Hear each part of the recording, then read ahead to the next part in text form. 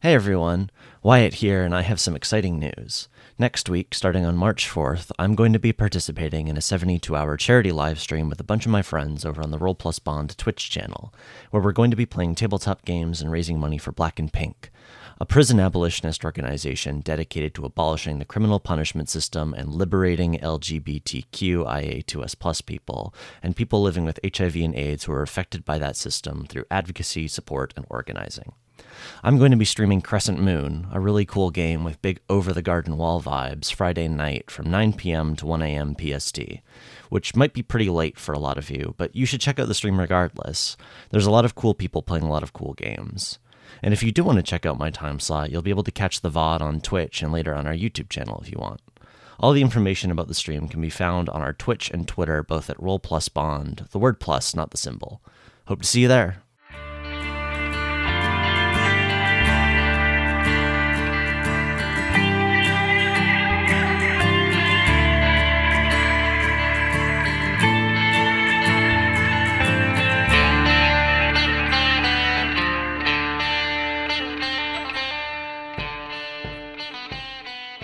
Welcome back to Word of God. We are three English majors who have set out to analyze Supernatural now that it's done, to figure out what was it supposed to be, what did it become, and how. I'm Ash, the old-time fan. My pronouns are V, Vim, or It's, and you can follow me on Twitch at twitch.tv/ash-man.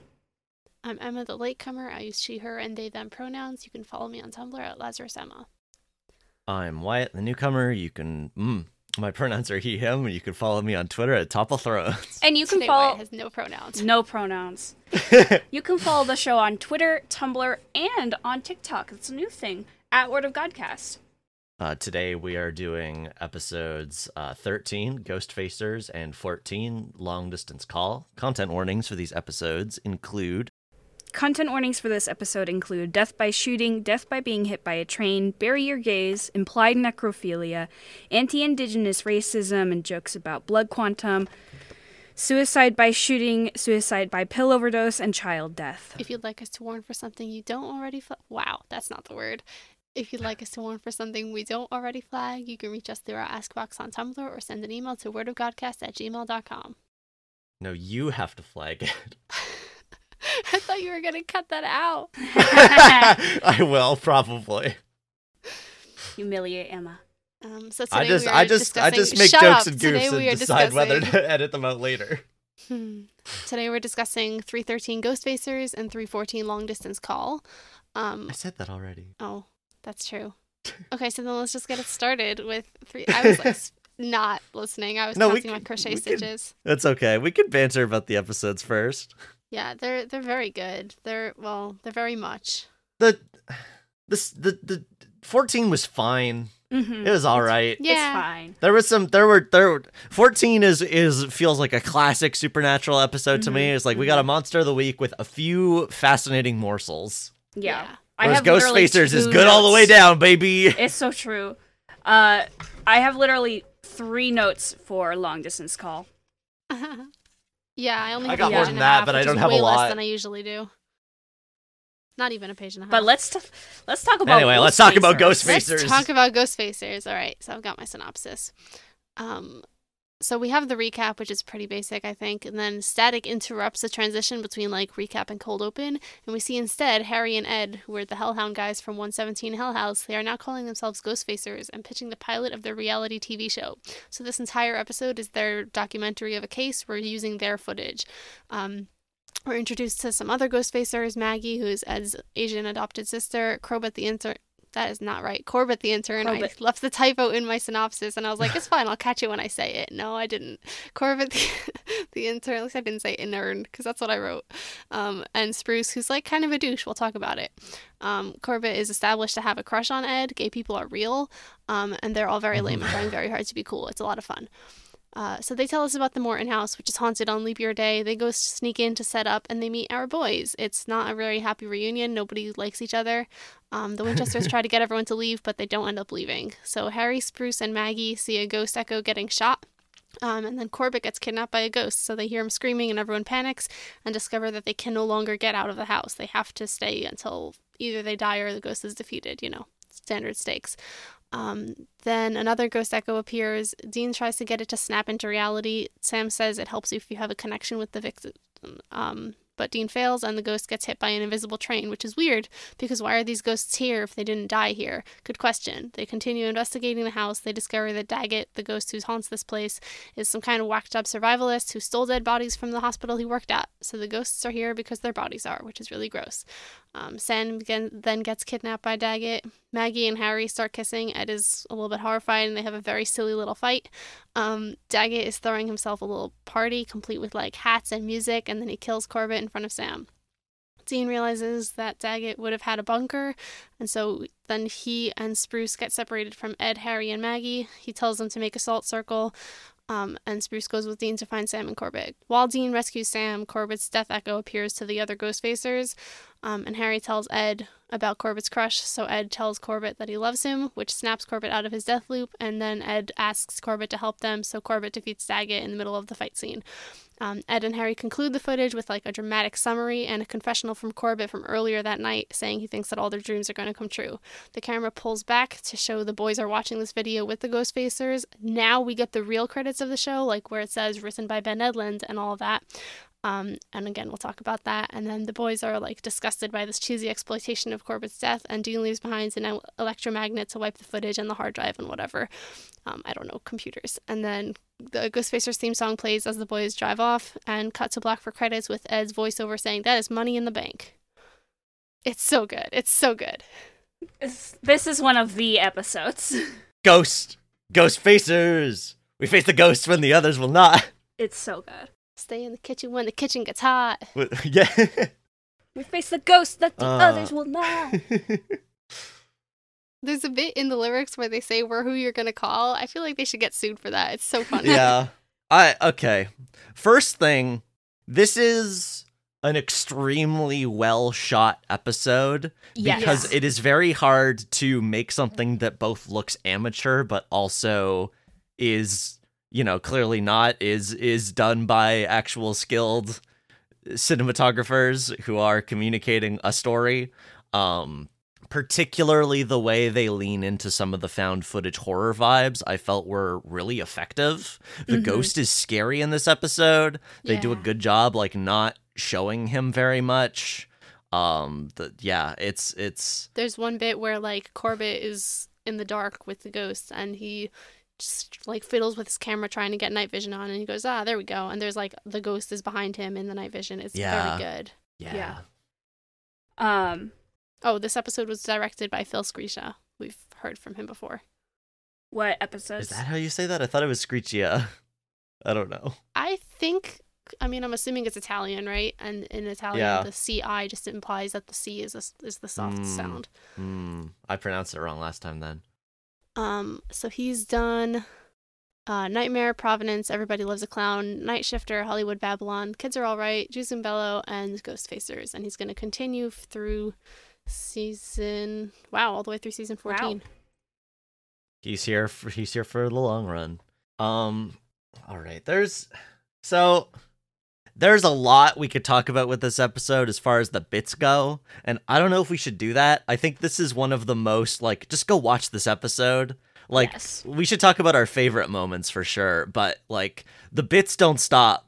They're, like, we could probably talk about this episode for 2 hours if we wanted to dig deep into it, and we don't have time for that. We will do our best to have mercy on you, listeners, and not do that. And not have it just turn into, like, here's funny. another thing we liked. But yeah, there are so many jokes, so many very good jokes. It's a very goofy, fun episode, but at the same time, it has some of the craziest implications for the rest of the show. It's so true. So, for example, in the introduction scene where Ed and Harry are saying, like, hey, we've got this, pilot of a TV show you should produce, they make a comment about the writer's strike. Yep. I knew we were going to open with bold this. new future. We know you've had it hard during the crippling writer's strike. And Harry says, lazy fat cats. And Ed says, who needs writers when you've got guys like us? Which is really funny. I didn't know they did that. It's just, so my second note is... They specifically shout out the writer's strike in season 3. And then... I can't remember how much we've already said and how much we've like promised and teased. We about saying have later. not said much. You guys keep saying you'll talk about it. I assume this would be when you would talk about it. I mean, we still can't say everything because there's season 3 finale spoilers. Right, okay. But basically, the writer's strike is why there's 16 episodes instead of 22. Blorbo. And why some plans had to be changed. Blorbiel. Blorbiel. I have to tell you guys, I got so excited. I printed out I printed out pictures for my notes because I always paste pictures into my notes. For 4-1 Lazarus Rising, I got so excited. I saw him. I got so excited. I'm so excited, you guys. It's so good. I'm so excited. Anyway. Yeah, I was just gonna say, for people who don't know, in 2007 and 2008, there was a enormous writer's strike. The Writers Guild of America, East and West, both went on strike. 12,000 film and television screenwriters went on strike over various things, including DVD residuals, which I don't actually think got through. If I remember correctly, I think like animation was really bad as far as like I think that they were paying below union rates and stuff for screenplays. I'm just double checking. Yeah, because the majority of animated film and television writing is not covered by the WGA and were written under a different union, which like goes back to like Walt Disney stuff and was not as good. Screenwriting for animation was not as good. And I think that is still true. I believe that is still true. I don't think that they made any major wins there, but their major wins were in new media, which is like all sorts of like the internet quote unquote internet stuff. Basically because the union stuff was mostly all the clauses and all that stuff like fell back to the 80s. They did not have stuff in place for the internet. And so the WGA established that streaming services would also be covered by the guild, like Netflix and Amazon. Like shows that would not go onto TV would still have to hire screenwriters at guild rates and stuff like that. So they did make a win there. Yeah, that's the writer's strike. Just extremely messy, brief overview. It's a real-world event that specifically affected this show itself. So, like, in the context of the rest of the things we're going to talk about this episode, it's just, like, another little nod at the fourth wall. Mm-hmm. Where they're like, these characters understand that there is a real world that affects TV, but also they are on TV. It's very meta. Yeah, and not just real world, but contemporary real world. This isn't like an accident that happened a long time ago. This is like, here's some, I don't know, I was going to say political. I don't know if political is the right word here, but like some actual, like right now it is affecting people event that this episode is going to talk about. Or make joking allusions to, at least. Mm-hmm. Do we want to move on from the writer's strike bit?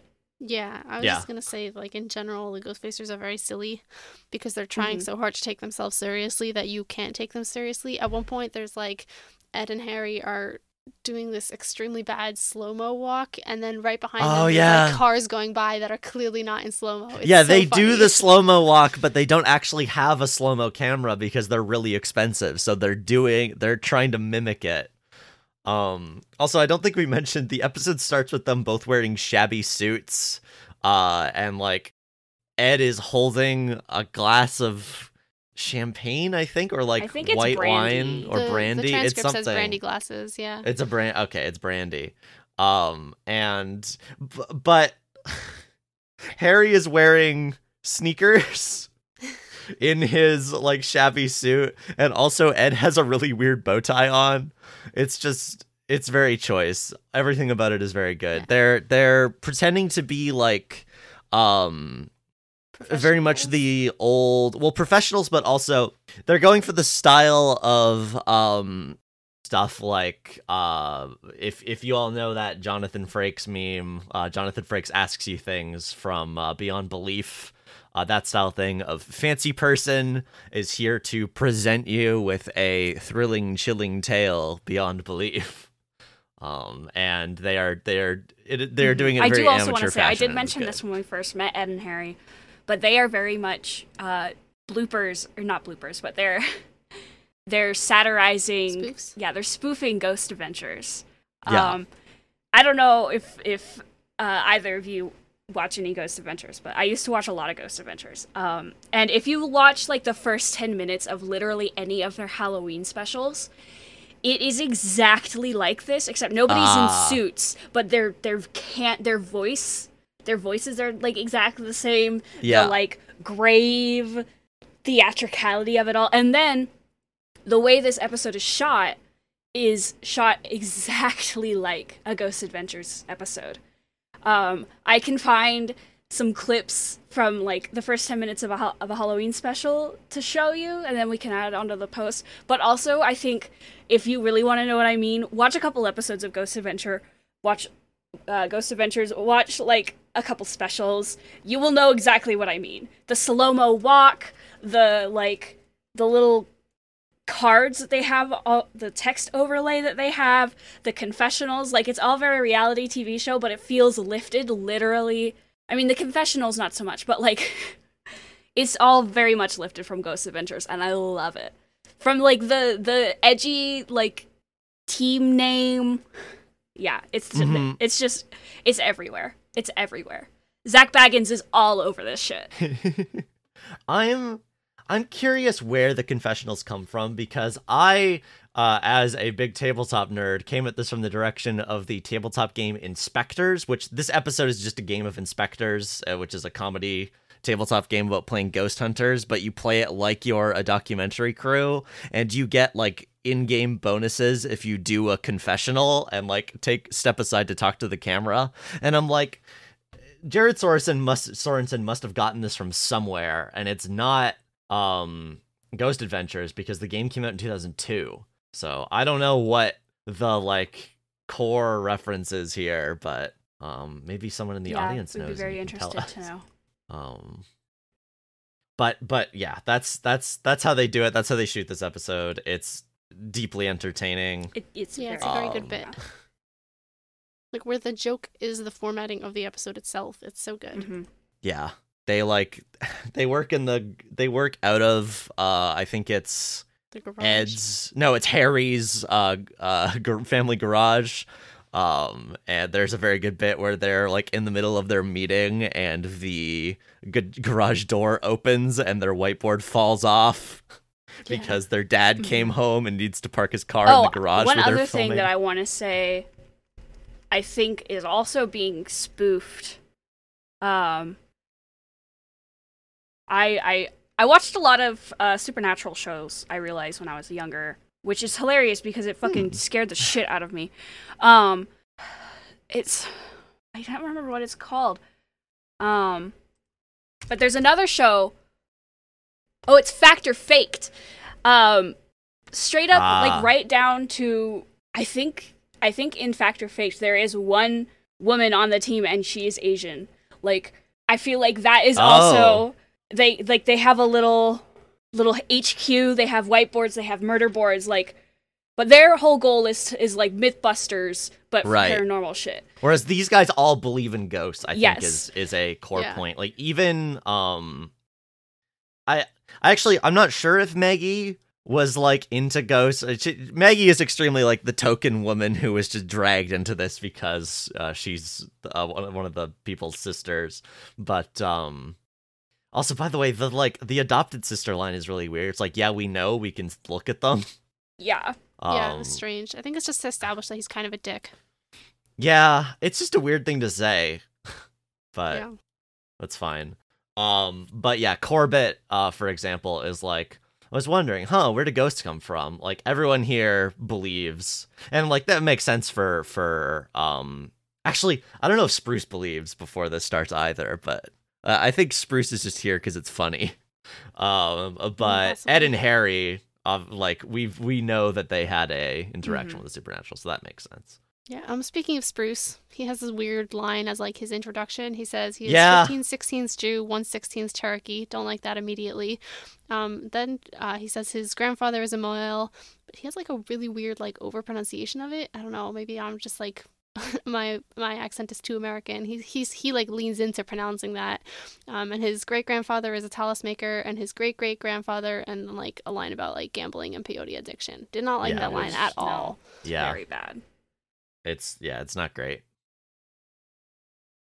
Like it also feels like they're establishing that Bruce is kind of a dick. Spruce is kind of a dick in this scene, but it's still not like I don't great. think it's supposed to be sympathetic, but it's still uncomfortable to listen to. It's like I feel like even at like 2008 or whenever it was 2008, right? Yeah, it's a leap year. That's right. Yeah, April 2008. Right, it's a leap year.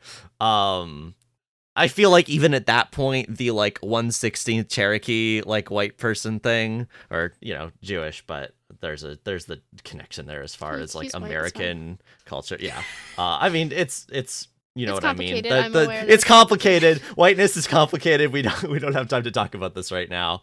That sort of thing. I feel like even at this point was like people rolled their eyes at it, like. I think honestly, it's a joke, anyone but it's not over the age joke. of like probably 12. Well, no, teenagers are fucking racist. I say this as someone who was 9 years old in 2008. Like that was absolutely jokes that I heard in elementary school. Mm-hmm. But I think to your point, Wyatt, pretty much anyone older than like 17 who had a modicum of like racial awareness did definitely roll their eyes about it. So the fact that it's like a full-grown man making this joke that was written by a bunch of full-grown men. I don't know if Spruce. I don't know if it's a joke for Spruce. It's a joke for the screenwriters. Yeah. I feel like the joke is that Spruce is the kind of person that is happy to say, "Oh yes, I am 1/16 Cherokee," and that is a meaningful distinction to me. And he like continues to be a little bit of a douche throughout the. I mean, more Yes. than a little bit.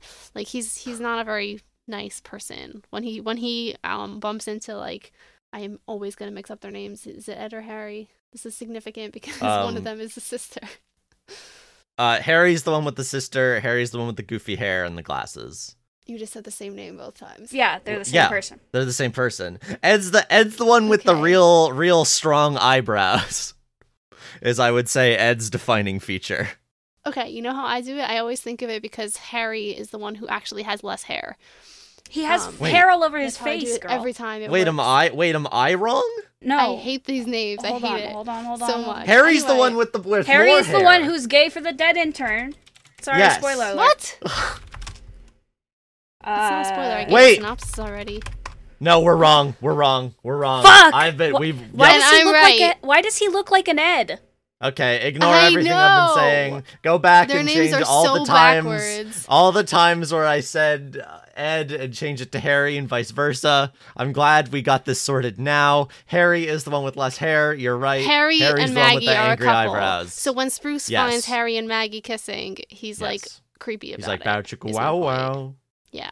Which was very 2008. I haven't heard bow chicka wow wow Literally. in so long. When he introduces himself in his like own confessional, he turns the camera back on himself. He's and mowing says, the lawn? What up, playa? Yes. Oh no, he's not mowing the lawn. Sorry, he's in one of those golf ball collecty thingies. He works at the golf course.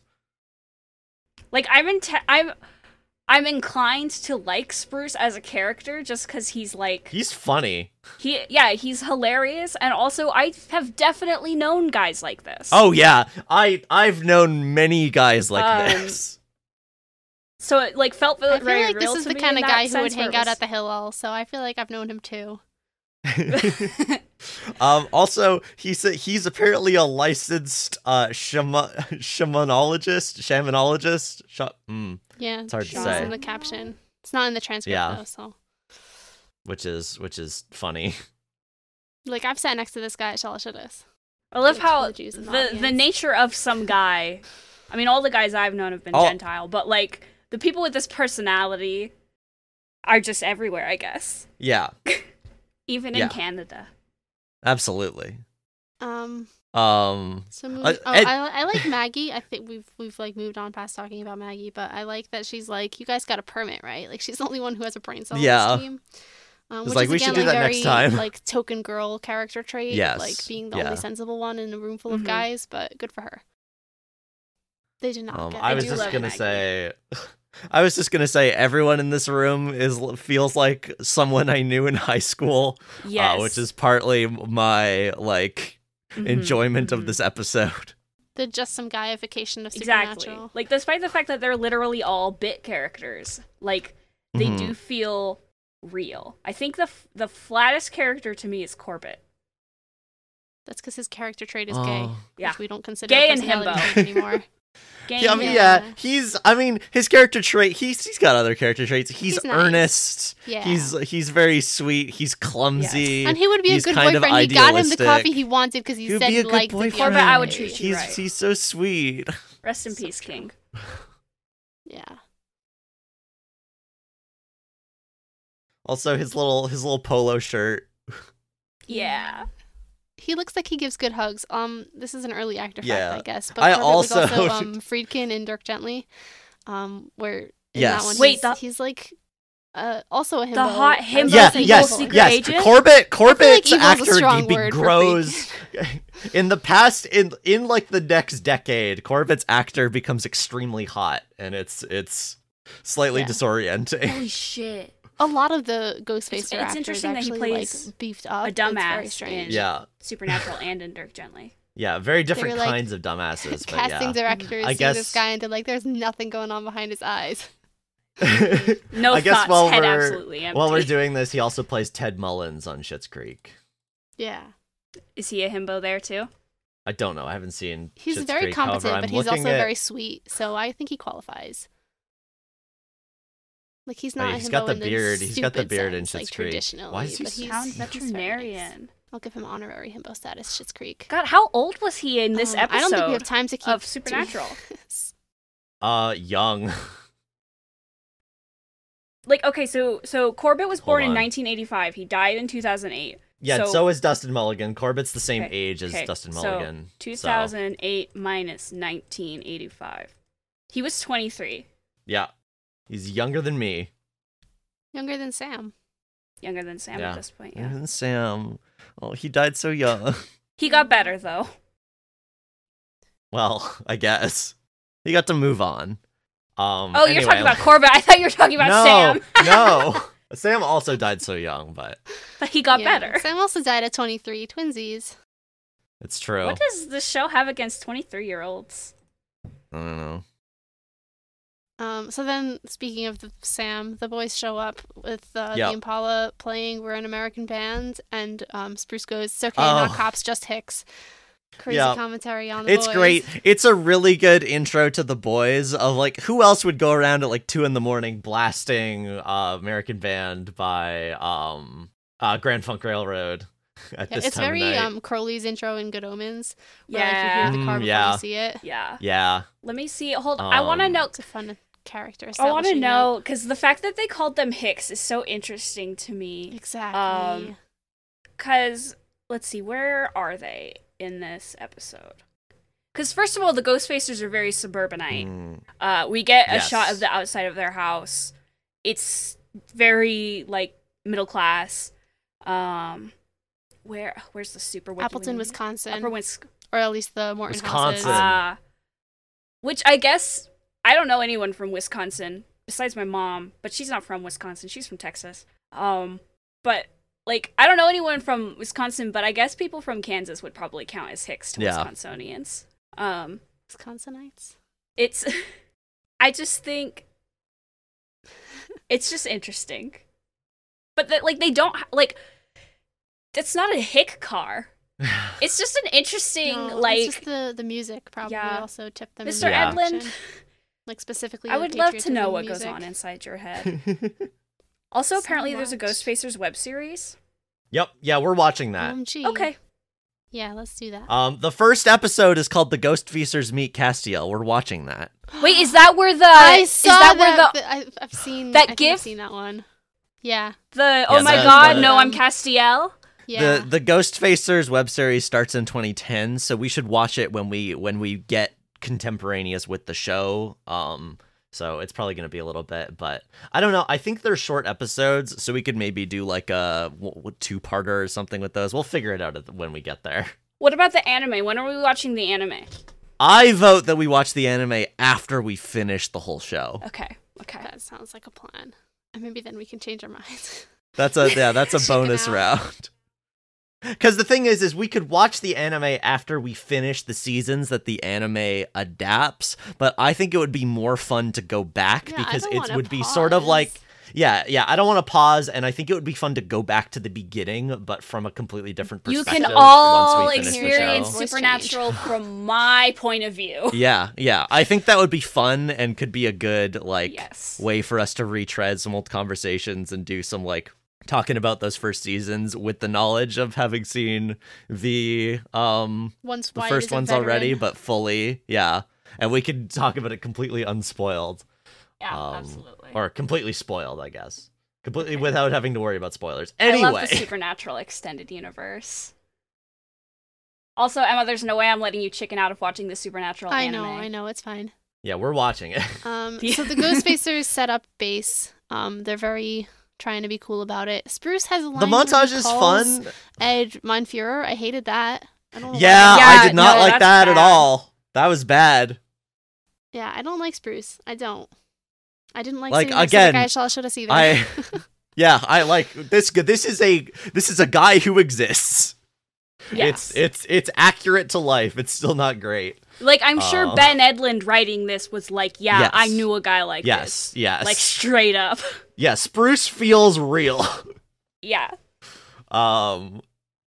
Anyway, I like this montage. I felt like it was well edited. Yeah, They it play was some fun. epic music over it as they set up their base. This is very Phasmophobia. Oh my god, yeah. Yeah, It's like, fair. okay, we got to get all our gear from the house and set up. We gotta like, hurry little up and, base and area get it all in the set front up before room. 5 minutes pass Yeah. and the ghost can hunt. Yeah. Speaking of, occasionally the camera does like a glitchy effect, which is cool, just like reminding you this is their Yeah. footage. And then it Yeah, happens a lot more once the ghosts start interacting. There's like flickering and like fuzz. At one point, I think this is after Corbett's dead already, we're still seeing his camera because he was holding it when he died. And so Mhm. occasionally Oh my it God, cuts yeah. to that angle. And like Sam is in the distance in the night vision blurry. And like it's Yeah. really good to get to see the blur. I love that. Yeah, this is part of the It's really found good. footage tropes they're leaning Yes. into that I quite liked. Is the fuzziness in the camera and stuff. I love ghosts interacting with technology in weird ways, and the show hasn't done it that much up until now. So yeah, I really liked it in this episode. We got it in Hollywood Babylon too, where the ghosts could be seen through the camera phone. So I guess this is just something Ben Edlund likes. Yeah, that's true. While we're talking about the cool camera angles, something that really stood out to me is when Corbett takes out the ghost when he appears and tackles the ghost. We get a shot of Corbett's ghost over Corbett's shoulder. Yeah. Because we cut to one of the cameras that he's holding, and it's so good. It is so good, and it's so It's very funny haunting. because this is talking now about the end of the episode, but Yeah, the it's fine. boys, yeah, we're jumping around a lot here. The boys make a comment. I'm just gonna read the exact line from the transcript. Yeah, Dean says, I think this is kind of half awesome. Sam says, yeah, I mean, it's bizarre how well you are all able to honor Corbett's memory while grossly exploiting the manner of his death. Well done. Dean says, yeah, So it's a real tightrope you guys are walking there, which is it is kind of sad when they delete the footage because this ended up being quite well edited. They put obviously it's well edited because this is a show made by people who are skilled at what they're doing. It was In edited by a universe, yeah, real the editor, Ghostfacers but put in in so much universe, effort. And the also, Ghostfacers put in a lot of it's effort, video making evidence this of good. Corbett's last moments and things like that. Yeah. Yeah.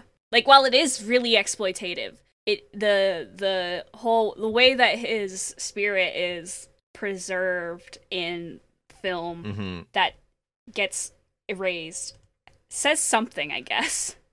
Mm-hmm. Yeah. It also actually there's something here I can sort of dig into a little bit in a way I think is fun, is they are better at this style of found footage filming than they are at like documentary style filming, because the camera work gets better once they're in the house. Like the early episode has a lot of like bad like focus errors and stuff where like the camera starts out unfocused and then they focus it during the shot, which is very funny, but that kind of dies off in the second half, which is mostly like outside of the fiction is probably just from like, okay, we've done these jokes, it's probably not funny and more distracting to keep doing them for this whole episode. But still, I like to think about it in fiction as like, this is what this is what Maggie and Spruce are better at. I guess Corbett too, because Corbett's also filming. I guess they all have cameras, but it's mostly Maggie and Spruce.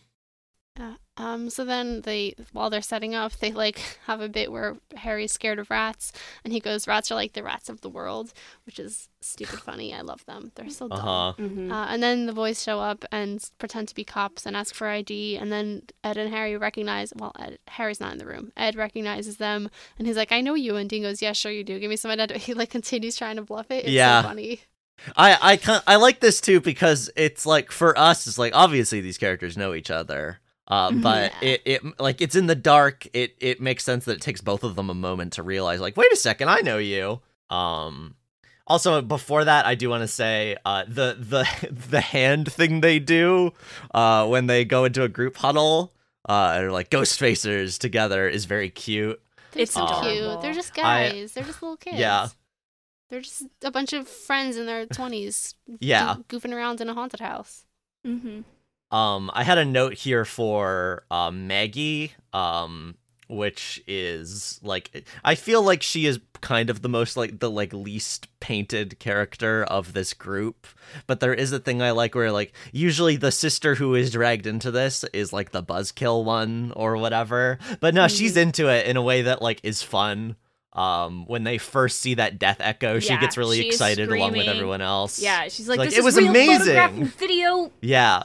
Real evidence. Like, it's so cute. I love it.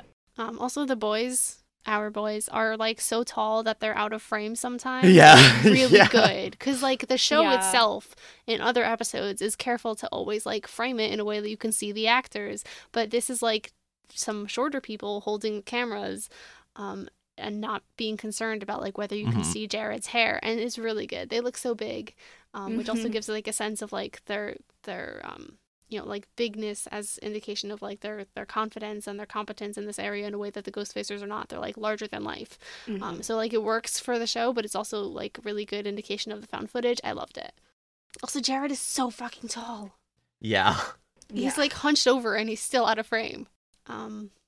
And then, like, also they like, talk over each other in a way that the show doesn't normally do. Like, occasionally characters will overlap dialogue, but this time they're, like, all talking at once, which is great because, it steps back from that scripted feeling. To use a theater term, it feels very really organic. playing with the format. Yeah. The chaos, I think found footage is really hard to pull off. I've never seen the Blair Witch Project. I should have watched it. It was assigned for my horror class. I didn't. But that's like obviously the found footage horror movie. And there's been a lot of attempts at like copying that, and a lot of the time it's not done very effectively. It's hard, admittedly. And I think this episode, surprisingly, for Supernatural, I mean, of course, it's Bed Edlund, so it's, like, an outlier. But, like, for Supernatural, this is, like, an amazing found footage horror episode. Like, if you take out all the cracks and the jokes, really it's really scary. Yeah, So in the background here, I've been reading the Entertainment Weekly article, Supernatural Send-Off, AJ Buckley, Travis West reflect on their Ghostfacers journey, because I was curious about how they filmed this episode, which briefly I just want to say there's a cute line in here where Buckley says, Travis and I were like stepbrothers when we met. It was like, did we just become best friends? We had a really good energy together, which... like really comes off on the screen. It's very cute. Like, yeah, these two do a very good job together. But this is so first of all, apparently they just like had this idea. They said, let's do a ghost hunting show, but have it be like The Office. Let's do confessionals and interviews. So I don't know, maybe they didn't have a direct inspiration. Maybe it was just The Office. But this is really interesting. Wester says, in terms of the technical aspects of the production, it was a 360-degree set, so that means you could swing the camera anywhere and you wouldn't hit a crew person. So basically, they would hit the bell, everything would start going, and then the crew left the set entirely, and it was just the actors with their cameras. This is what I was wondering, is like, how did they shoot this? Like, were there camera people like filming and then they dubbed in the lines from the actors, or did the actors actually do all the found footage stuff? And yeah, they did. He says, it was liberating not having the crew on set. It really created this environment where we felt more free than I've ever felt on any other set in my life, because it was just the actors. And so the level of immersion was unlike anything I'd ever experienced in my life. That was the first time I'd ever done anything like that. I think that was one of the first times anyone did anything like that. I don't know if that's true, but also this is really cute. Buckley says, we all got along, and then director Phil Screeds, how did you say it? I think Screesha. Was this warm, loving guy. He's got this little giggle that he does. He's almost like Santa Claus. So every scene we're rehearsing, we'd be laughing. He's just like, keep riffing. We just went off and started doing stuff. Apparently the rat line, the rats are the rats of the world line, was ad-libbed. That wasn't in the script. They came up, all that rat moment, none of that was in the script.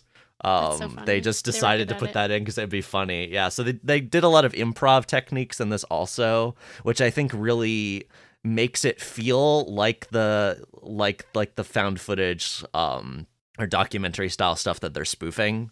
Yeah, it's all very interesting. There's also a little moment where Spruce catches Sam and Dean talking to each other, where I can't remember who says it. One of them says, like, you said we should go do the Morton house. It's our Grand Canyon, because Dean has 2 months left to live. Yeah. They're like treating themselves by going to the most haunted house in North America, or whatever the line is. Uh-huh. Oh, Dean suggested it. He's such a weirdo. Yeah. Then they get sealed in. There's a really good line where Dean says that the ghost wants us scared, and Maggie says, or it just wants us. That's good. I like when they do wordplay like that. Mm-hmm. There's some cute little things here. Corbett's got his like all his gear on, and Spruce says, "You're RoboCop," and Corbett's like, "You think I look like RoboCop?" In like a really like flattered voice. Flattered voice, yeah. And then later when he starts freaking out a little bit, there's this really cute scene between him and Ed. Where Ed's like, you gotta breathe, buddy, and Corbett's like, I can't breathe, and he says, calm down, buddy, breathe, calm the whirlwinds of your mind. Yeah. I ship them. Maggie's the one holding the camera for this bit that I'm about to describe. And she's like asking about the ghost echoes and whatever, and so Sam and Dean are expositing, and then Dean says, all right, seriously, does looking at this nightmare through that camera make you feel better or something? And she says like, yeah, I think so. And Dean just kind of like goes, oh, and like accepts it, and then brings it up later again when Sam is like, you're still shooting, to Spruce, and Dean's like, it makes him feel better. But it's like specifically Dean being the one to like recognize that filtering reality through the camera helps him feel like, do I look like Paris Hilton? Did it look cool like in the movies? This is his coping mechanism, and he's like, okay, she can use a camera if it helps. That like, although it is interesting, he is also like, despite the fact that he thinks himself, well, not even that, despite the fact that he thinks himself in this filmic way, he does not want to like exposit his trauma to an audience also. Like when Spruce asks him like, hey, what's up? Is it cancer? Are you dying, man? He's like, I don't want to talk about it. Actually, he starts talking about it is the thing that like really hurt me, is like Dean is willing to like connect and talk to this person, but the moment he realizes that like it's for an audience and not a connection with Spruce as an individual, he's like, he shuts off. It's a good moment. Yeah, he says he's not going to whine about his problems to some reality show. He's going to do his job. Yeah. But actually, he swore 3 times in there. Can we talk about the swearing? Okay, hold on. Before we talk about the swearing, just one more thing. The thing you said about Maggie also, I felt like was one of the strongest moments of characterization for her, because she does this little pause when he asks her before she answers, as if like she didn't realize it until just then, and then it's like, yeah, I think it does. It's really good. Which I liked. Yeah. Should Good we acting save the moment Ghost there. Facers effect to be the last thing I can we hold talk about in on. this episode? I've been holding on. I can keep holding on. I There's just a feel bit like it'd be a where, good thing to end on. Yeah. Yeah. At the party with Daggett, Sam, and Corbett, the music is really good. It's playing It's My Party and I'll Cry If I Want to, like, on loop. Yeah. Every time it gets to On like loop. the end of that line or the next one, it starts over. While Corbett And is there's, like, being killed. It's I very can't spooky. tell Yeah, if they're it's rough. corpses. I think they might be mannequins. No, No, those they're- are dead At the bodies table. of Oh, the ghosts. there are corpses, buddy. They show they them at the end, and they have these like grisly Yeah. rictus grins on. The and eyes it's very just looked spooky. really bright, so Yeah. that's why it weirded me out. Let me find a screenshot, I mean, but it's in very reality, good. they're probably mannequins. I would assume Yeah. that's why. Yeah. I love how I said Well, yeah, probably. they didn't like, get they really actual brought dead bodies. bodies. No. That's not allowed. Yeah, it was a very good spooky scene. Yeah, it reminded me of Outlast, the video game Outlast, the cutscenes in that a little bit with the found footage angle, and like the person stuck there, like unable to do anything as a horrible thing happens. Yeah, so Daggett says Um, something about like this isn't gonna hurt to Corbett, and then he kills him, and then he approaches Sam Yeah. and goes, "This isn't gonna hurt," and Sam is scared he's gonna die, and he just like puts on a Yeah. little party hat on him. It's Yeah. really good. Yeah, he kills Yeah. Corbett by like slowly pushing a spike through his throat. It's so rough. Yeah. And Yeah. it like replays his death later with the death echo. Poor Corbett. Yeah. Yeah. Also, the death echoes are really good. Before we talk about the Yeah. swearing, I just want to say that like the guy getting hit by the train one was really good. Particularly the way like Yeah, he goes he's standing flying. there and you hear the sound of the train. He turns and then the ghost just goes flying and evaporates. really good, yeah. And they're all like, "What the fuck?" But yeah, let's talk about the swearing. Wait, The hold boys on, are- hold on, hold let, on, hold on. Let Okay, Dean hold on. Winchester say fuck. We're gonna talk about the Ghost Facers effect. It's gotta do it last. I still have notes. Yeah. Oh, is that what the Ghost Facers effect is? Okay. It's- Yes. the intro to it? Yeah, but hold Yeah. off. Okay. Hold off. Okay. Um, I didn't know my that's my what you only meant. my last significant note is the confession of gay love allowing you to Yeah, be hold on. content in moving on. Let's I got some stuff to talk about before that. Real quick couple other like scattershot things just while we're talking about this. The mystery stuff in this I actually quite liked. The reveal at the end was fine. It's like, oh, it's a lonely quote unquote crazy guy who puts corpses in his basement. But Supernatural tends to reveal the monster so quickly that I thought the build up to it was very good. And like I said, the way they shot the ghost was very scary. There's a bit I think it's Ed that does a little door kick when they try to open the door, and it's like just use the handle, and he wants to kick the door so badly that after they open the door, he kicks it the rest of the way And then open. proceeds to run away screaming because there's a rat in there. Yes. Oh, if it was No, if that it was Harry. Yeah, I think it's Ed who kicks the door and Harry who runs away. Okay. Harry's the one who's scared of the rats. I'm pretty sure it's Ed who kicks the door because Ed's the most toxically masculine one of the group. Yeah. And he's the one who has to go be gay for that poor dead intern. Yeah. And also, do we want to talk about the makeout scene? I just think that their fight scene is incredibly funny because one of them, I think it's Their fight scene is Ed, very funny. is literally going yeah every time he hits at him. Yeah. It's so funny. Well, and after when the fight scene gets broken up and he goes over to Spruce, he's like, "I won that, right?" Yeah. Mm-hmm. Yeah. Spruce And is like, I "Yeah, didn't mention totally." this in my synopsis, but while they're all huddled in the salt circle, is like, it's fine if we get out of this. It's fine if you want to do my sister. And Maggie smacks him. Mm-hmm. Yeah. I mean, that's it's weird. I guess I get it if like your best friend starts dating your sister, it's going to be rough if they break up because then you're like, "Oh, well, I still like both of you." But also like he is a really weird it's toxic masculinity is why he My has best this friend reaction, and my but- best sister. My best sister. Yeah, that was a funny line.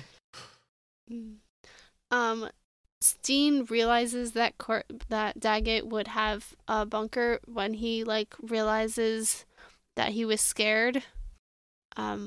He's like, okay, so he was a Cold War nut. He had like military rations. He's got a lonely life, a Cold War life. He was scared, and he like repeats that like twice, and then he goes off to find the bunker because like getting into the headspace of him as someone scared is what gets Steen to understand him, which makes me sad. Yeah. Mhm. I like that they got to go into the basement for the the climax of this. Of course they do. Of course it's in the basement.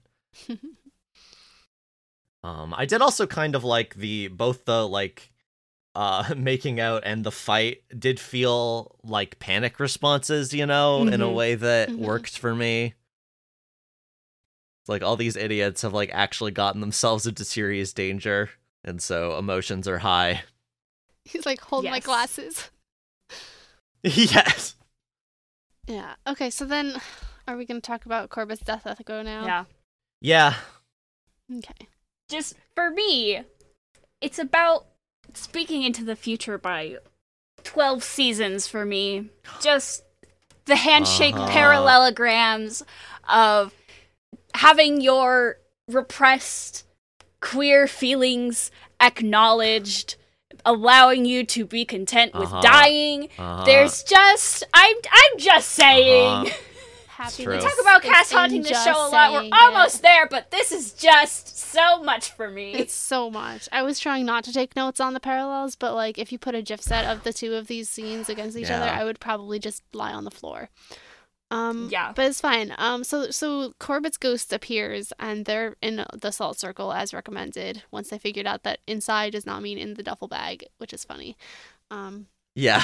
But so they're in the salt circle, and Maggie and Harry are like, "No, don't cross the circle." And Ed is like, "Guys, it's Corbett. I gotta do it," which is really good. He does care about him, even if he's not actually in love with him. Well, that's his friend. He starts crying when he's doing this speech. It was so good. Harry does push him into it a little bit. He does say, "You gotta go be gay for that poor dead intern," which is a funny line. Yeah, that one I wrote in all caps in my notes. But yeah, it's a really touching scene, like genuinely. Yeah. Ed's speech is really good. At some point he says, "Corbett, you meant a lot to the team. You meant a lot to me," which again, cast parallels, but like in reverse. It's fine. I can't specify, but just trust me on this. And it's like, even though he's it doesn't even though good. Ed literally didn't know that Corbett had a crush on him until this exact moment, like he is still like. It's the I really truly love you line felt genuine to me. And like probably question mark not romantic love, but exactly. But it still feels like he was it wasn't played for laughs like, ha ha ha, I got to go be gay for the dead guy.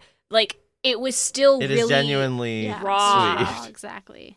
And then Corbett, as far as gays being buried go, I feel like Corbett gets it fairly well here because he also gets to save the day, and I really like that. I really like that he takes out the ghosts. He takes out the ghost. Gay people saving the day by dying. Yeah, yeah. I'm not saying it's great. I'm just saying like there are worse examples. No, I'm just drawing parallels. It's okay.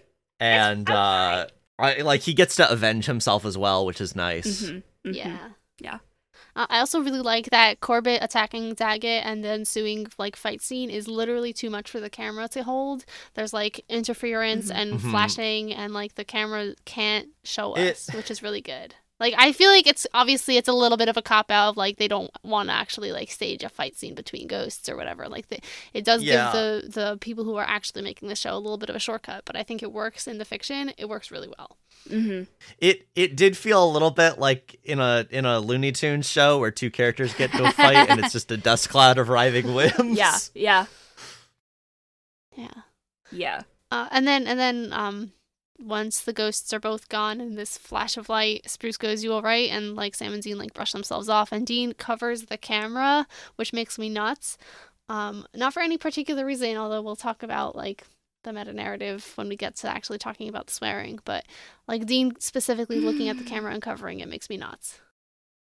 I mean, we could just go straight into that because like we're basically at the end. Well, I mean, let's. There is the line.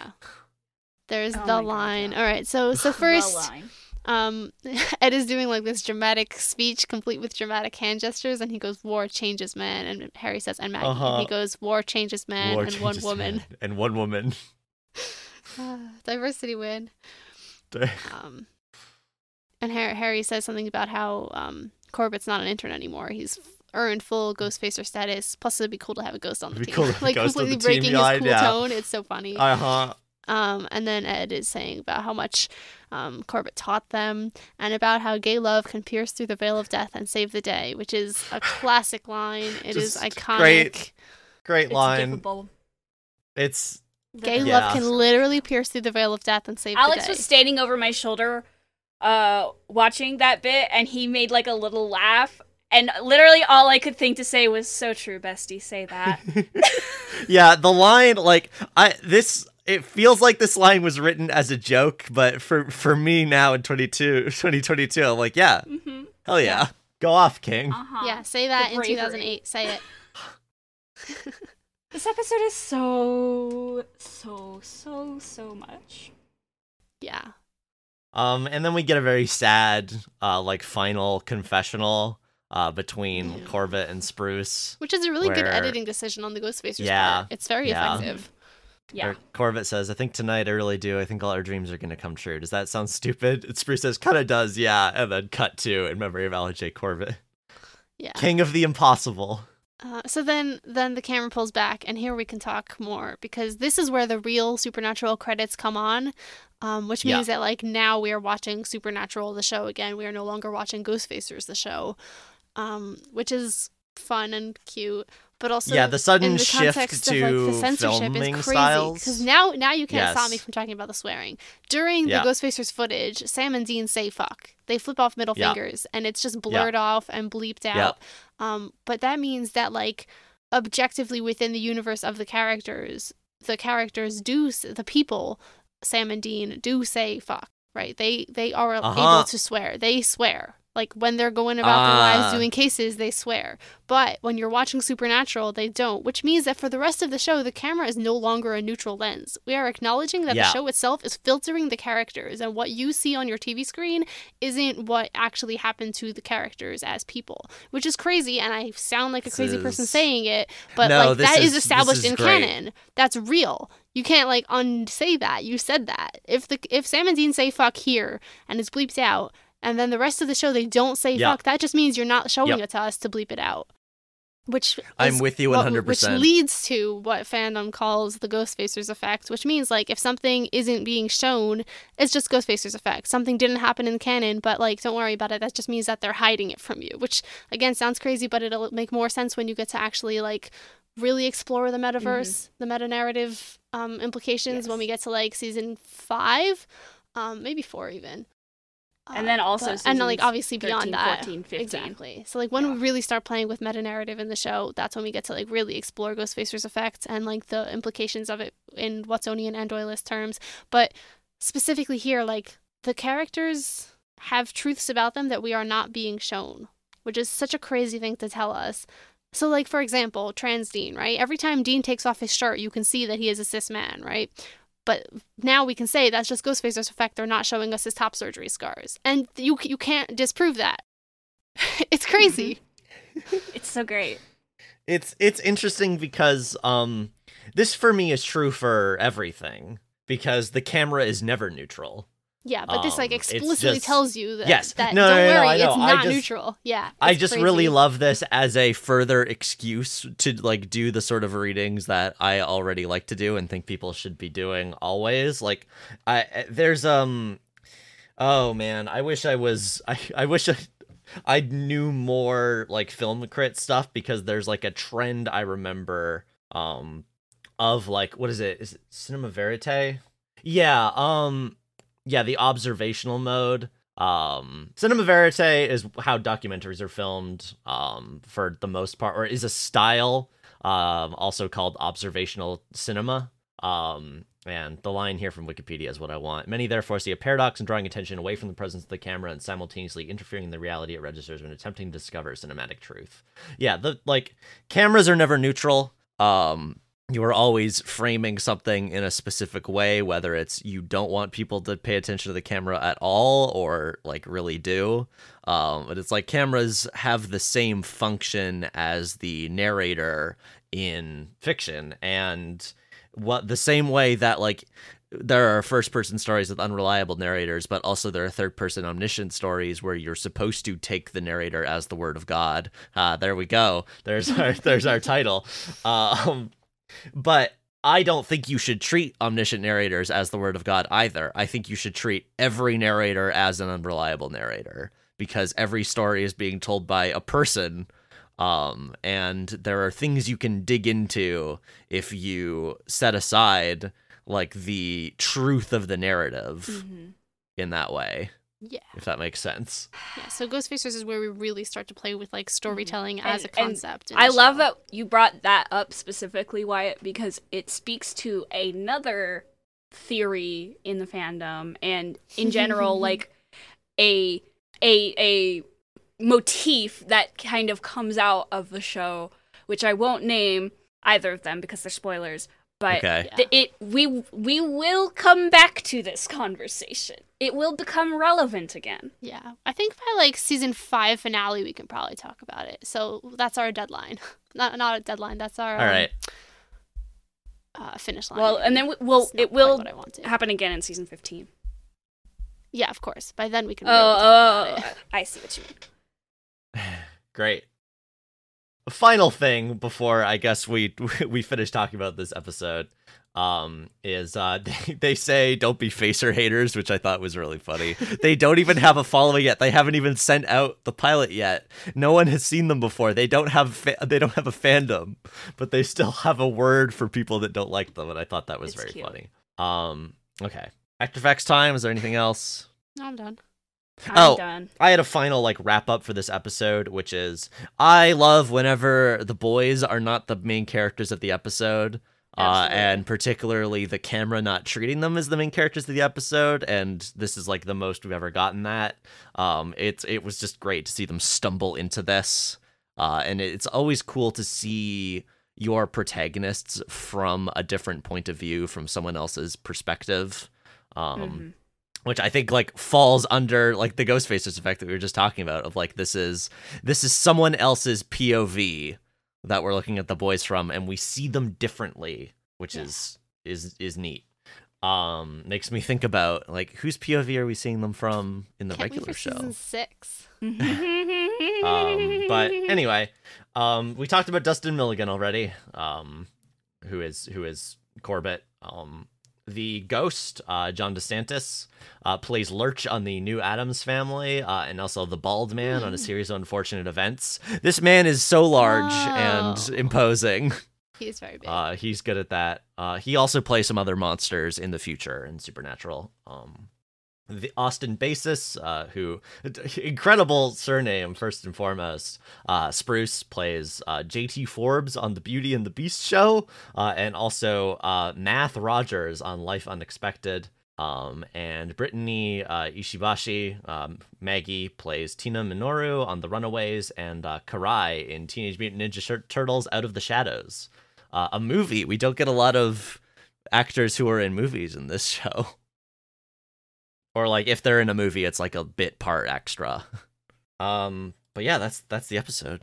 So we will take a break here. When we come back, we'll talk about episode 14, Long Distance Call.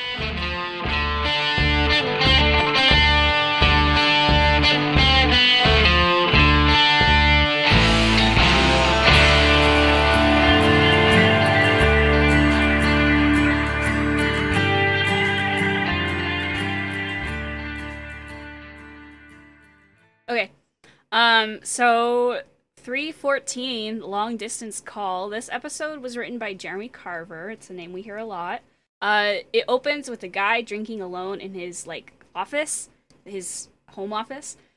The phone rings and he's talking to a woman named Linda. We're led to believe that he's cheating on his wife with Linda, but things get weird when after he unplugs the phone, it starts ringing again, and the cold open ends with him shooting himself. Dean and Bobby catch wind of this case, and they think that there's a spirit involved. Sam says they already have a case, which is Dean's, but Dean is tired of wandering around in circles, having no idea what to do about his deal, and they have a big argument about it, but eventually Sam gives in, but he's really whiny about it. Next, they're asking the widow about what happened. She says that her husband has been talking on the phone with a woman, but when she picked up the other line, there was no one there, just static, so they figure it's something to do with the phone lines. They head to the phone company and are introduced to Stewie, who is a really bad stereotype of an Indian person. He's got porn muddling up his work computer, and the office space is a mess. They have to intimidate him into running the number that was calling the dead guy's phone, which I should note is over 100 years old, and find out that it's been calling a bunch of places all over town, so we assume that there's a ghost calling people up, but why here and why now? Sam asks around a few places, and there's a teenage girl that has been getting phone calls from her mother and is worried that she's crazy. Sam comforts her a little bit, and he calls Dean to update him.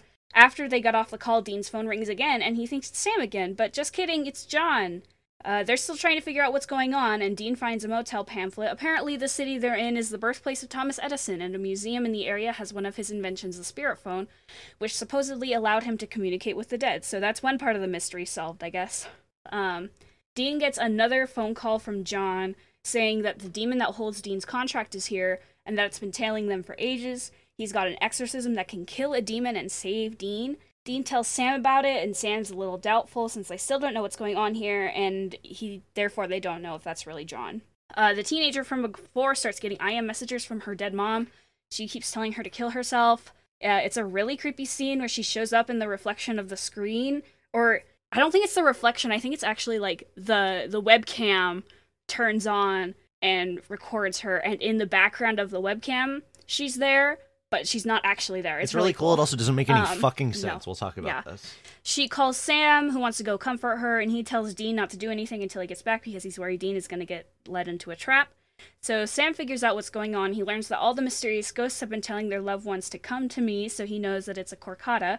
He calls Dean and tells him that that's what's going on, and Dean realizes that these things live in filth, so they immediately think of Stewie from the phone station. Sam heads there, but Dean hasn't gotten there yet. He sees Stewie leaving to go to his car, and Sam comes up behind him and threatens him with a knife. The boss from the phone company, Clark, comes up behind Sam and hits him with a baseball bat, and while Stewie is expressing his gratitude, Clark breaks his eggs as well. So Sam and Stewie wake up tied to chairs in the phone station. Surprise, surprise, the crocata is Clark, and he faked the call with Dean. Dean has no idea what's happening. Clark kills Stewie and eats his soul, and then Clark goes to the phone line to make a call. He calls a police officer under the guise of his dead daughter, saying that the man who killed her is at their house, and that sends the cop after in a rage. Then he calls Dean as John and tells him that the demon is at such and such address, which happens to be the cops. We can all kind of see how this goes. Either Dean kills a civilian or Dean gets killed by this rampaging cop. Either way, it's a win for Clark. As he's delivering this villain monologue, Sam breaks out and they fight, and Sam ends up impaling Clark through the back of his neck with a sick palm punch. Yeehaw. Dean and the cop fight, and they're both pretty fucked up, and eventually Dean realizes that there's been a huge misunderstanding. Oopsie. No idea how he actually gets out of that, but next we cut to the motel. Dean and Sam have both been punched a bunch. They both look like shit. And they have a fun little brotherly moment, and they share a beer, and then the episode is over. Yeah, so remember how we were talking about John haunting the show? Yep. Man. Ghost John. Well, except not really. Okay, I need to talk about this from the top, because this episode's fucking stupid. Mm-hmm. Yes. So, Yes. this is... I only have 2 notes for this episode, so... maybe the worst excuse for a monster I've ever seen Supernatural do. Do y'all know what a crocata is? You said just what you sent in the chat. No, Yeah, it's a absolutely not. hyena. That's why we have you. It's just a hyena. It's what the Greeks called hyenas. Because they heard this story about like an animal in Ethiopia/India that could mimic human voices, and are like, that's fucked up. Let's tell creepy stories about this monster. Which, like, yeah, hyenas laugh like people. It's kind of spooky. But yeah, that's it. That's what a crocata is. It's a hyena. And this is like, first of all, even if you're doing like the mythical version of a crocata, it's an animal. It's a dog. It's a hyena. It's not a man. Second of all, how does he know all this shit? How does he know? Almost no one knows about Dean's whole secret deal thing unless he's got some line to demons or whatever. But he's just like a dude who messes with the phone lines and I guess eats souls and has scary teeth. But Okay, like, so he does say a little bit about like explaining how he knows things about people, and he's like, oh, he listens to their voicemails, you know. right, but that doesn't. it doesn't explain make everything. At least they tried to explain it, I guess. Like it's dumb. Yeah, I'm not Very counting that. That's stupid. That's a bullshit explanation. Like, I guess it makes sense for the people in the town, but why does this guy have voicemails talking about his, like, high school sweetheart who's been dead for 20 years or whatever? Like, it doesn't make any sense. Also, this cold open doesn't make any sense either in hindsight, because it makes you think that, like, oh, the ghosts are making people want to join them in the afterlife. But no, this is a guy just trying to lure in food, but that's not what happens at this cold open. And maybe he just fucks up and does a bad job. But help him eat them. Like, yeah, he's not even there. This is a mess of an episode. It really, I think the truly webcam has, like, is supposed to be like, okay, so he can manipulate the screen to show whatever he wants, like he did with the like saying "come to me." Yeah, I guess. So I guess it's still incredibly dumb. It doesn't really make any sense. Yeah. This is it's made me the grumpiest as like a folklore person. Yeah. Also, this is petty, but like when the little dead daughter is calling the cop, there's like overuse of calling him daddy the same way that like the changeling kids overuse mommy. And like I get that it's like it's supposed to be like creepy, that like little kid horror overusing cutesy terms, but like it just sounds so dumb. He killed me, daddy. You should go kill him back, daddy. Like that's not how anyone talks ever. Like every sentence, that's not how communication happens. Which is actually one of my like pet peeves about writing dialogue, because like it's so instinctive when you're writing to like have people use each other's names, and then when you're talking to each other, when does that ever happen? For effect. Yeah, it's true. Yeah, like I say you guys' names because I have to make it clear who I'm talking to, because you can't see me, so I'll be like, oh, like you said, Wyatt. But when you're in a conversation, you can just like look at the person. You don't need to say like, because that's what we do, Sam. You just wouldn't put the Sam in there. I don't know. I mean, would. In that case, yeah. In that like case, occasionally, names, but not the way names that are TV useful characters for emphasis, do it. But no, you're right. Yeah. This guy is not very good at pretending to be 9-year-old girls. I do writing stuff, and this is the most annoying thing about starting any story. Is like, okay, I get a front load characters calling each other by their names, / like writing character names like as much as possible to get that all into the.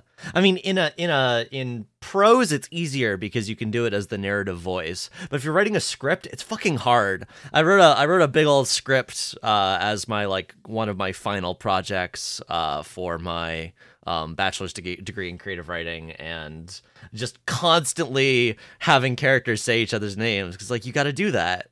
Yeah, I feel like that's why Claudius is never actually named in Hamlet. Like the list of characters says Claudius is the king, but the characters only ever call him like Your Majesty or whatever. I feel like Shakespeare tripped up on that one. He's just like, nobody will call him Claudius. What am I supposed to do? Yeah. And for plays it's easier because you get the dramatis personae like handed out in little pamphlets before the play starts, so you can be like, that's this character's name. But yeah, if you're watching a TV show or something, like a person needs to hear a name at least 3 times in close succession to like actually lock it into their brains, and it's like, yeah, you gotta front load that shit, and it's really annoying. Damn, normal people only need 3 times. Yeah, I know. I said at least. Yeah. Okay, anyway.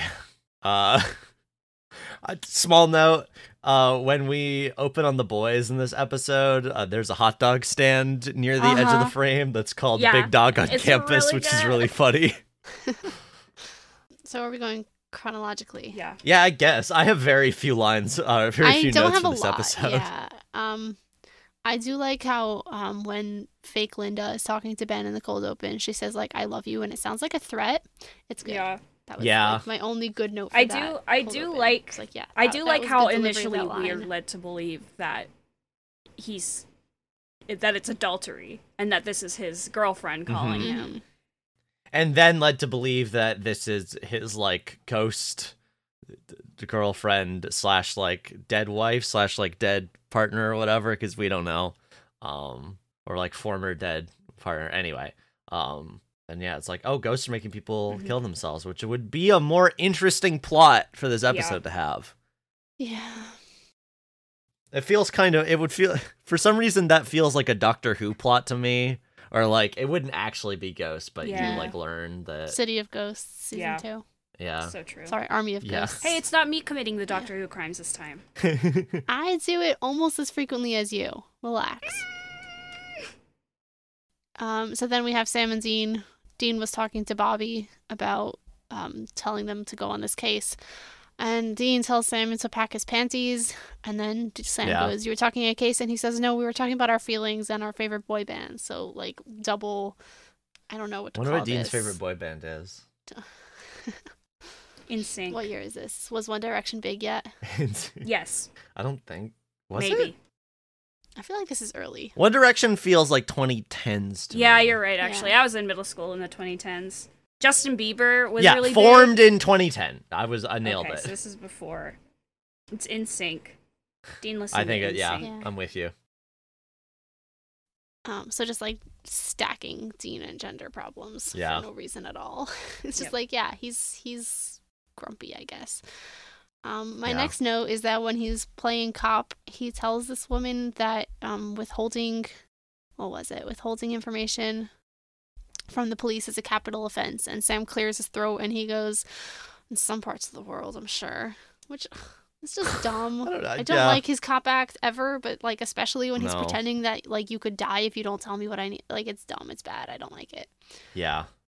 It is very funny, though, that she goes, "I thought he was talking to a woman," and Sam goes, "What made you think that?" And he says, "Because he kept calling her Linda." Your Linda is GNCAF. Like, before that, also, we get that argument where Dean reveals to Sam that there's no way to save him, and it's sad. Sam's very upset to learn this. It's sad. It's a good scene. Despite the fact that a few episodes ago, Dean was like, "Yeah, we gotta find a way to save me now." He's like, "Okay, there is no way." Hope is slowly flickering out. Yeah. They're running out of time. He's got 2 months left. Even less now. Mm-hmm. Yeah. There's only 2.5 episodes left of this season. So true. Yeah. Yep. Anyway, so we find the spooky phone number, and we meet Stewie. Stewie. Stewie likes the same racist porn that Dean does. It's bad. Yep. It's so bad. There's a lot here, and it's all bad. Yeah. Yeah, this is like one of the most like common like Indian American tropes for like if you're gonna have an Indian American character in your TV show is like, oh, they're gonna be like the weird grungy nerd. We got what's his name on The Big Bang Theory? Raj. Yeah, right. His name's Raj. We got Raj on The Big Bang Theory. The guy on That 70s Show. Yeah. See, I don't watch a lot of sitcoms, but it's a very common sitcom. Yeah, I don't know any specific examples, but I know the character type. I only know because my family has bad taste. Yeah, so it's not good. Also, there's more cop shit. Yeah, extremely cop shit. I do like Dean like being intimidating, but I mean, I guess they're not playing cops in this scene. They're playing people from like the phone company headquarters or whatever. They're playing still, like upper management, which is so like true. The cops of the business world. I like Dean's little self-satisfied smile. Yeah, when he I hate his cop act. I do like his smug smile. He's cute. Mm-hmm. I love Dean. I also hate Dean. Yeah. This is the way of Supernatural. Exactly. Then Sam does his little door-to-door act. And he says, "I'm with the phone company," and the guy who opens the door says, "We didn't call the phone company," and he says, "Oh no, sir, we're calling you." I love his customer service voice. He's so friendly. There is like Stewie's thing, like, oh my god, holy crap, 10 different numbers in the past few weeks all got calls from the same number. I'm like, is that surprising? And I guess the surprising thing is like it's this weird dead ancient number, but it's like it didn't feel like that big of a reveal as they like framed it as. I don't know. Yeah. He's like, "Wow, a phone number got used." I mean, he was like nobody's using it, and then it was like 10 different calls. It's a little bit weird. It is weird. It's just like, I don't know. It's not that dramatic. Yeah, relax. So then Lainey drags Sam for filth. She says, "Since when does a phone guy drive a rental or wear a cheap suit?" She's observant. Yeah. Good for her. And then Sam does his magnet bonding with weird traumatized kids. He's like, "I've been there. Yeah. I know what it's like." Sam will see a child who is scared of the supernatural and be like, "I am a weirdo too." Sam, boy. Feels like Lainey really reveals to him real quick, but Well, she's I scared. don't know. I He's guess it's friendly easier to adult. tell the She truth to lets him into strangers, her yeah. house. This is a strange Yeah. man who said one nice thing to you, Lainey. Yeah. So then Dean Yeah. on the phone is telling Sam about some 84-year-old who's having phone sex with her dead husband. And he says it redefined my understanding of the word necrophilia. And some girl walking past Yeah, and this gives me woman walking this past is like, disgusted look. yeah, it's funny. It's very funny. It's gross, but it was so funny. Yeah, it's a gross joke, but it's a funny reaction, and Dean has this little look on his face after. Yeah. And then immediately he gets a call from fake John, who just says Dean, and Yeah. the call hangs up. And so then the boys talk about whether it's really the ghosts, He's like, other people are hearing from their loved ones. Why can't we? It's at least it's a possibility, right? Whew. The way that, Dean has hope and faith, but only in John. Specifically, he wants to hear from his dad so bad. Like I said, he keeps John's phone charged for no reason. Not for no reason, for a very legitimate reason of hearing from other contacts. But he can't let the man go, is my point. And he says, what if he calls back? And Sam's like, what? He says, what do I say? And Sam goes, hello. And Dean says, hello? That's what you come back with? Hello? And storms out. Sam's like, what? Sam is just so normal about John in a very weird way. Where Sam is just it's just dad. You just say hi, you just see where the conversation goes from there. And Dean is like, what do I say to this father figure, hero worship, died for me figure? Dean has so much baggage around the potential conversation that could happen if it's really his dad's ghost. And Sam is just say hi. Where again, Sam doesn't recognize what Dean's problem is.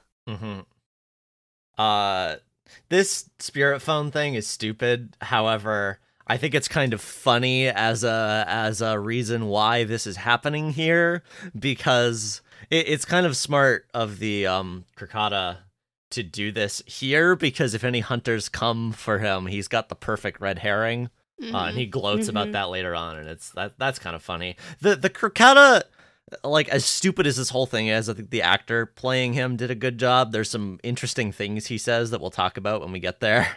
Yeah. Sammy says the word supernatural. Also, by the way, I do want to point out that the Krikata is a white guy, despite the fact that, the myth, the Greek myth was about a creature that is from, Ethiopia/India. Just wanted to drop that in there. Yeah, which is probably why Stewie is a character of color, in addition to the nerd trope. Yeah. Also on this note, fuck Thomas Edison. Yeah. There is a bit in the museum where the tour guide woman, who is very funny, extremely tour guide lady, over emphasizing words. She's she does big scare quotes, occultist, and Dean gives Sam this look. Is why is she doing that? Yeah, It's she so says good. the phone could be used to communicate with the dead, with quotation And she marks goes, around "Ooh, communicate and dead. spooky." And then immediately, and we're walking. We're walking and we're not touching that. Yeah, and so the boys stay behind to examine the phone. And then Dean gets another call. And I don't even know how to talk about this call. It's so mean. John says, how could you sell your soul? And Dean says, I was looking after Sam like you told me to. And John says, I never wanted this. You're my boy. I love you. Between this and Dream a Little Dream of Me's Lisa saying I love you, and Carmen and the others saying I love you in What Is and What Should Never Be, Dean just keeps being told I love you, but only by people who aren't real. I hate it. Not too much. I hate it. I hate this show. I love you, Dean. Mm-hmm. Also, Yeah. he's backlit in red during this call. It's cool. Then we get Lainey and her mom and the webcam, which we've discussed already, so I'm going to skip over it if you guys are. Yeah, it's all right. It's a little spooky. It's fine. It's pretty spooky. Yeah, it doesn't make any sense. It doesn't make but sense it's for It doesn't this make any context. sense. It's But if it were about a ghost haunting a computer or some shit, it would be cool.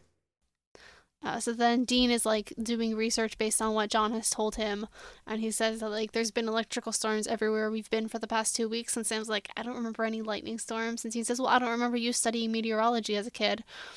Yeah. Which is funny, like there's empirical evidence of the phone call is lying to him, and he's just like, it's fine. Dad wouldn't lie to me. And then, oh god, okay. So then they say like there's this exorcism, and Dean's like, the only one here who's been to hell is Dad. Maybe he picks up a couple tricks. And Sam is still doubtful, and he says, Dean says that like we're finally close to actually getting him out of the deal.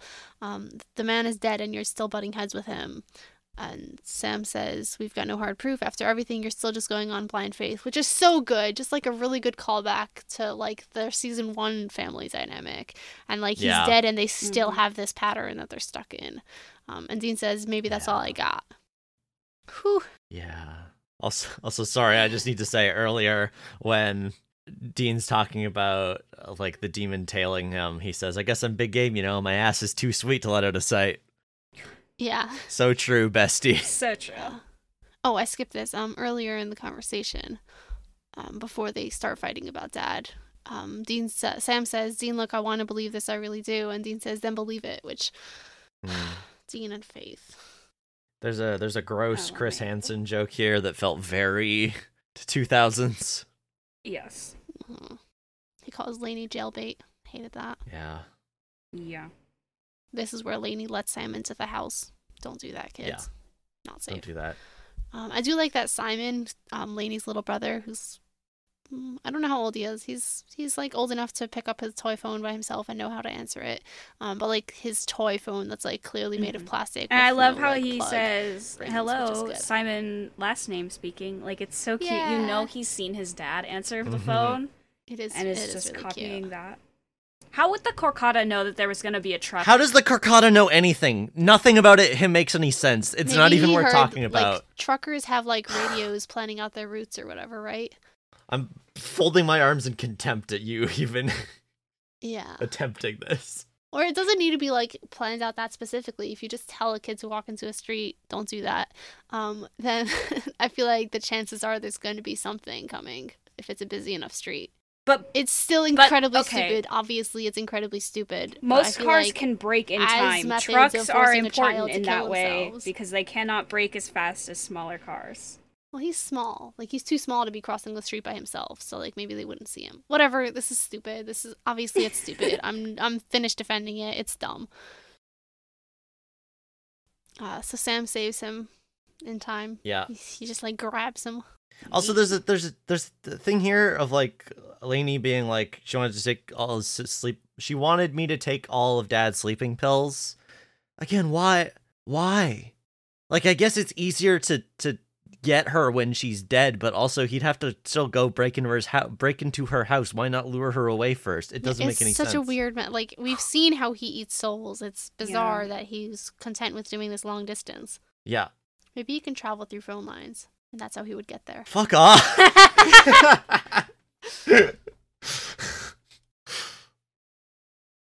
I do like when Sam says a crocata. Dean says, "Is that a So sandwich?"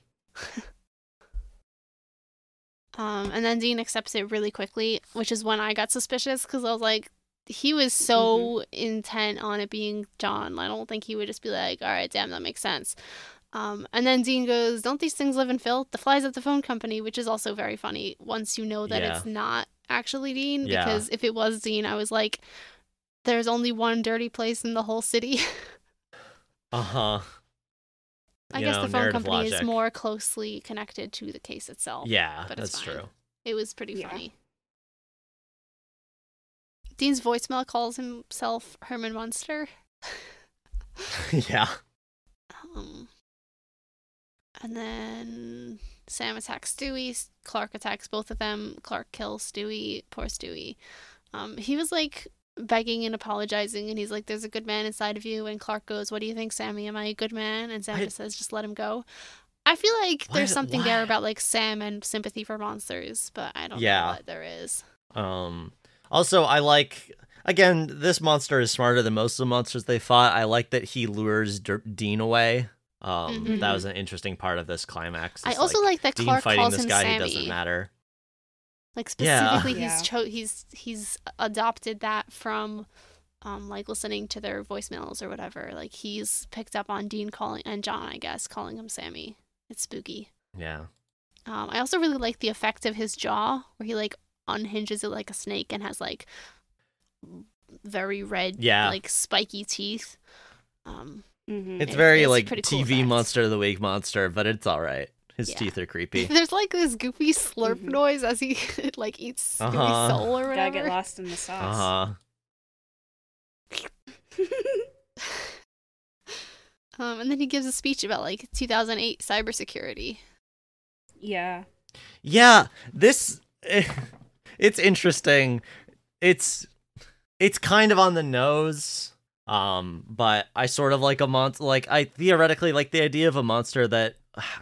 Okay, I'm just gonna read this line. He says, "Technology makes life so much easier. It used to be I'd hide in the woods for days, weeks, whispering to people, trying to draw them out into the night. But they had community. They all looked out for each other. I'd be lucky to eat 1 or 2 souls a year. Now when I'm hungry, I simply make a phone call. You're all so connected, but you've never been so alone." Mm-hmm. Which feels feels very hard, like a boomer like- trying to make a commentary about social media, but also like it does slap. I'll give it that. I feel that, you know, especially like living in the suburbs like I do. Like I don't feel any fucking community around me. It's all of these like rich people houses slowly gentrifying out the smaller ones, and it's like I don't know anyone here. Like we're all living in our disconnected houses ignoring each other. So that bit hit for me as someone who longs for community. Yeah, I also like the concept of a monster that has adapted to like modern society. The same way we had with A Very Supernatural Christmas, with like the pagan gods that have adapted to like assimilated literally. It's fun. I do like a good adaptation.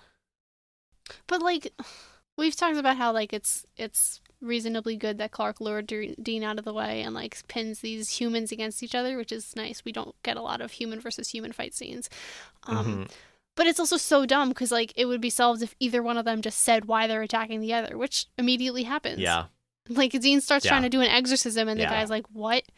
And like steps out of the circle, which immediately proves to Dean that something's wrong. And then the guy starts attacking Dean, and so like, why did you kill my daughter? And all Dean has to do is say like, "I didn't do that." It still works of getting Dean away, okay. so it's not 2-on-1 for Clark. Clark still loses because Sam's the protagonist, but it would have achieved its effect if he had won. Although then he'd have an angry Dean Winchester after him. So, and it's so dumb also because then he's like, "I didn't kill your daughter," and the guy says, "Then what are you doing here?" And Dean goes, "I don't know." That's not what he asked you, Dean. He's not asking for your existential reason for being here. He's like, "What are you doing in my house?" Yeah. So then the boys hang out, all beat up, and make fun of each other for being beat up. And then Dean says that he's scared. He's like tearing up. He's scared. Guys, he says, "I wanted to believe so badly that there was a way out of this. I mean, I'm staring down the barrel at this thing, you know, hell, for real, forever, and Sam says, yeah, and then he says he's scared. Sam also starts tearing up. Dean says he was willing to believe anything, last act of a desperate man. Sam says nothing wrong with having hope, and Dean says hope doesn't get you jack squat. He can't expect Dad to show up with some miracle at the last minute, which is crazy. What happened. That's what happened. That happened already. Yeah, literally. Stupid fucking season 2 finale. Yeah.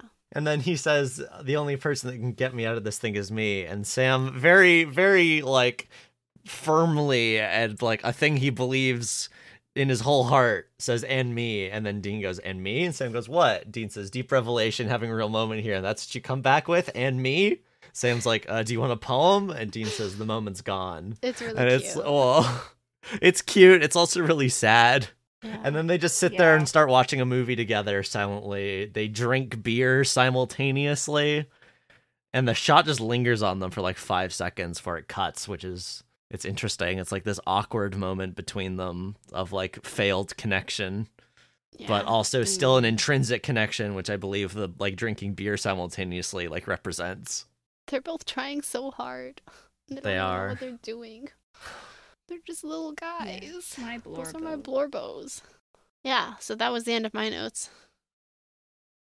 Yeah, this is maybe the shortest we've ever talked about an episode, but there's really not a lot here. Yeah. This is a bad Monster of the Week episode and has a little bit of good boy stuff, but not much. We're mostly just retreading old ground still. Yeah, it's good callbacks of old ground, but it's not like interesting in like much to talk Yeah, this about, feels like this feels kind of, because I know we're about to hit 15 and 16. We're about to get to the end here. So I guess it works as like a filler episode. It's like, here, audience, let's remind you how our boys are thinking, and we can tie in this John thing to like the greater Monster of the Week plot. It's like, in theory, all that works. It's just not a great episode. Also, since last season finale, Dawn did come out of nowhere to save them, let's establish that we're not going to do that again. And it's interesting because Jeremy Carver wrote this, and Jeremy Carver wrote Very Supernatural Christmas and Mystery Spot, which are both very well written episodes. So I don't know, you know, not everyone can keep putting out bangers. I guess he also wrote Sin City, which was kind of a mediocre But there at least was a episode, lot too. to like talk about philosophically. with that There's one. there's a little bit here of like internet stuff, but not much.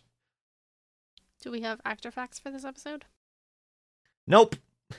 Not even for Clark. I feel like I recognize him. I'll double check, but I couldn't find anything interesting. Oh, he's been in Stargate and Smallville, but I haven't seen either of those, so I guess not. He just has a face like something. Yeah, I don't know. Sorry, I scrolled down to the wiki in quotes. It says Krokata John, but I read that as Krokata John. This is my new tabletop character, Krokata John. Yep. He's a sandwich maker / bounty hunter. Sounds like Crocodile Dundee. My A little bit, scum yeah. and villainy character. Yeah, this guy stopped. This guy was in Supernatural as Clark Adams, and then was not in anything for almost 10 years, and then was Neighbor's husband in 2017 in Chappaquiddick.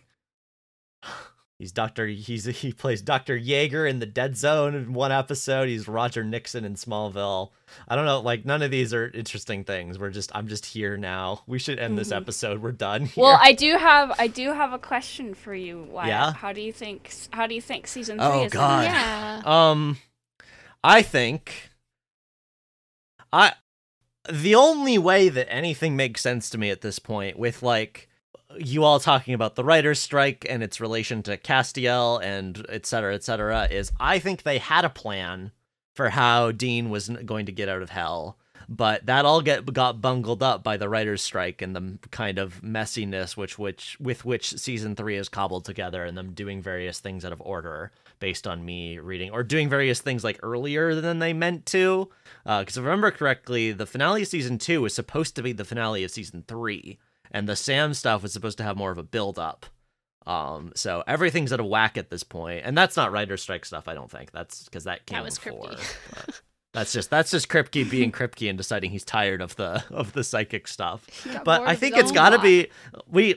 If I remember correctly, Castiel comes in season 4. So I think Dean's going to go to hell, and like Castiel's going to save him or something. He's going to be like, no, Dean, you are important for reasons, and so I'm pulling you out of here or something. It's going to be a angel out of the machine. That's what I think. Okay. Mark that down. Angelus Ex Audiences. Machina or whatever. Hmm. Cool. So, I love this little Love tradition this. that we've Yeah, this is started of great. asking Wyatt about the finales. so next week we do 3:15, which I assume is Time Is on My Side, and then 3:16, No Rest for the Wicked, but I did just pull that out of my hat, so let's see if I'm right. Yeah, I'm pretty sure you're right. Time Is on My Side, I think, is just like a sort of plotty Monster of the Week episode. I don't really remember it very well, but judging by like all of the promo pictures that I saw while I was it's doing Monster my of the notes. Week, but also we get some closure for a different character, which I won't say, but I'm sure we'll find out as soon as we start the episode. And then Oh, Bella, I'd assume. Right, Bella's got Okay, to come just back step up. on They've me, been it's hunting her fine. all these. um, Sorry. and then the next episode is, of course, No Rest for the Wicked finale. I was right about the titles. I have worms in my brain. Well, until next time, I guess. We will be sitting here watching TV Yep. and drinking together. Yeah, watching silence. and awkward silence. Rate and Let's review leave us. Okay. I mean, I was waiting for you to do Yeah, it, but then you please. didn't. Thank so I you was for like, listening. Please rate and review us on the podcast platform of your choice. And now please enjoy the 5 seconds of awkward silence before we end this podcast and cut to the music.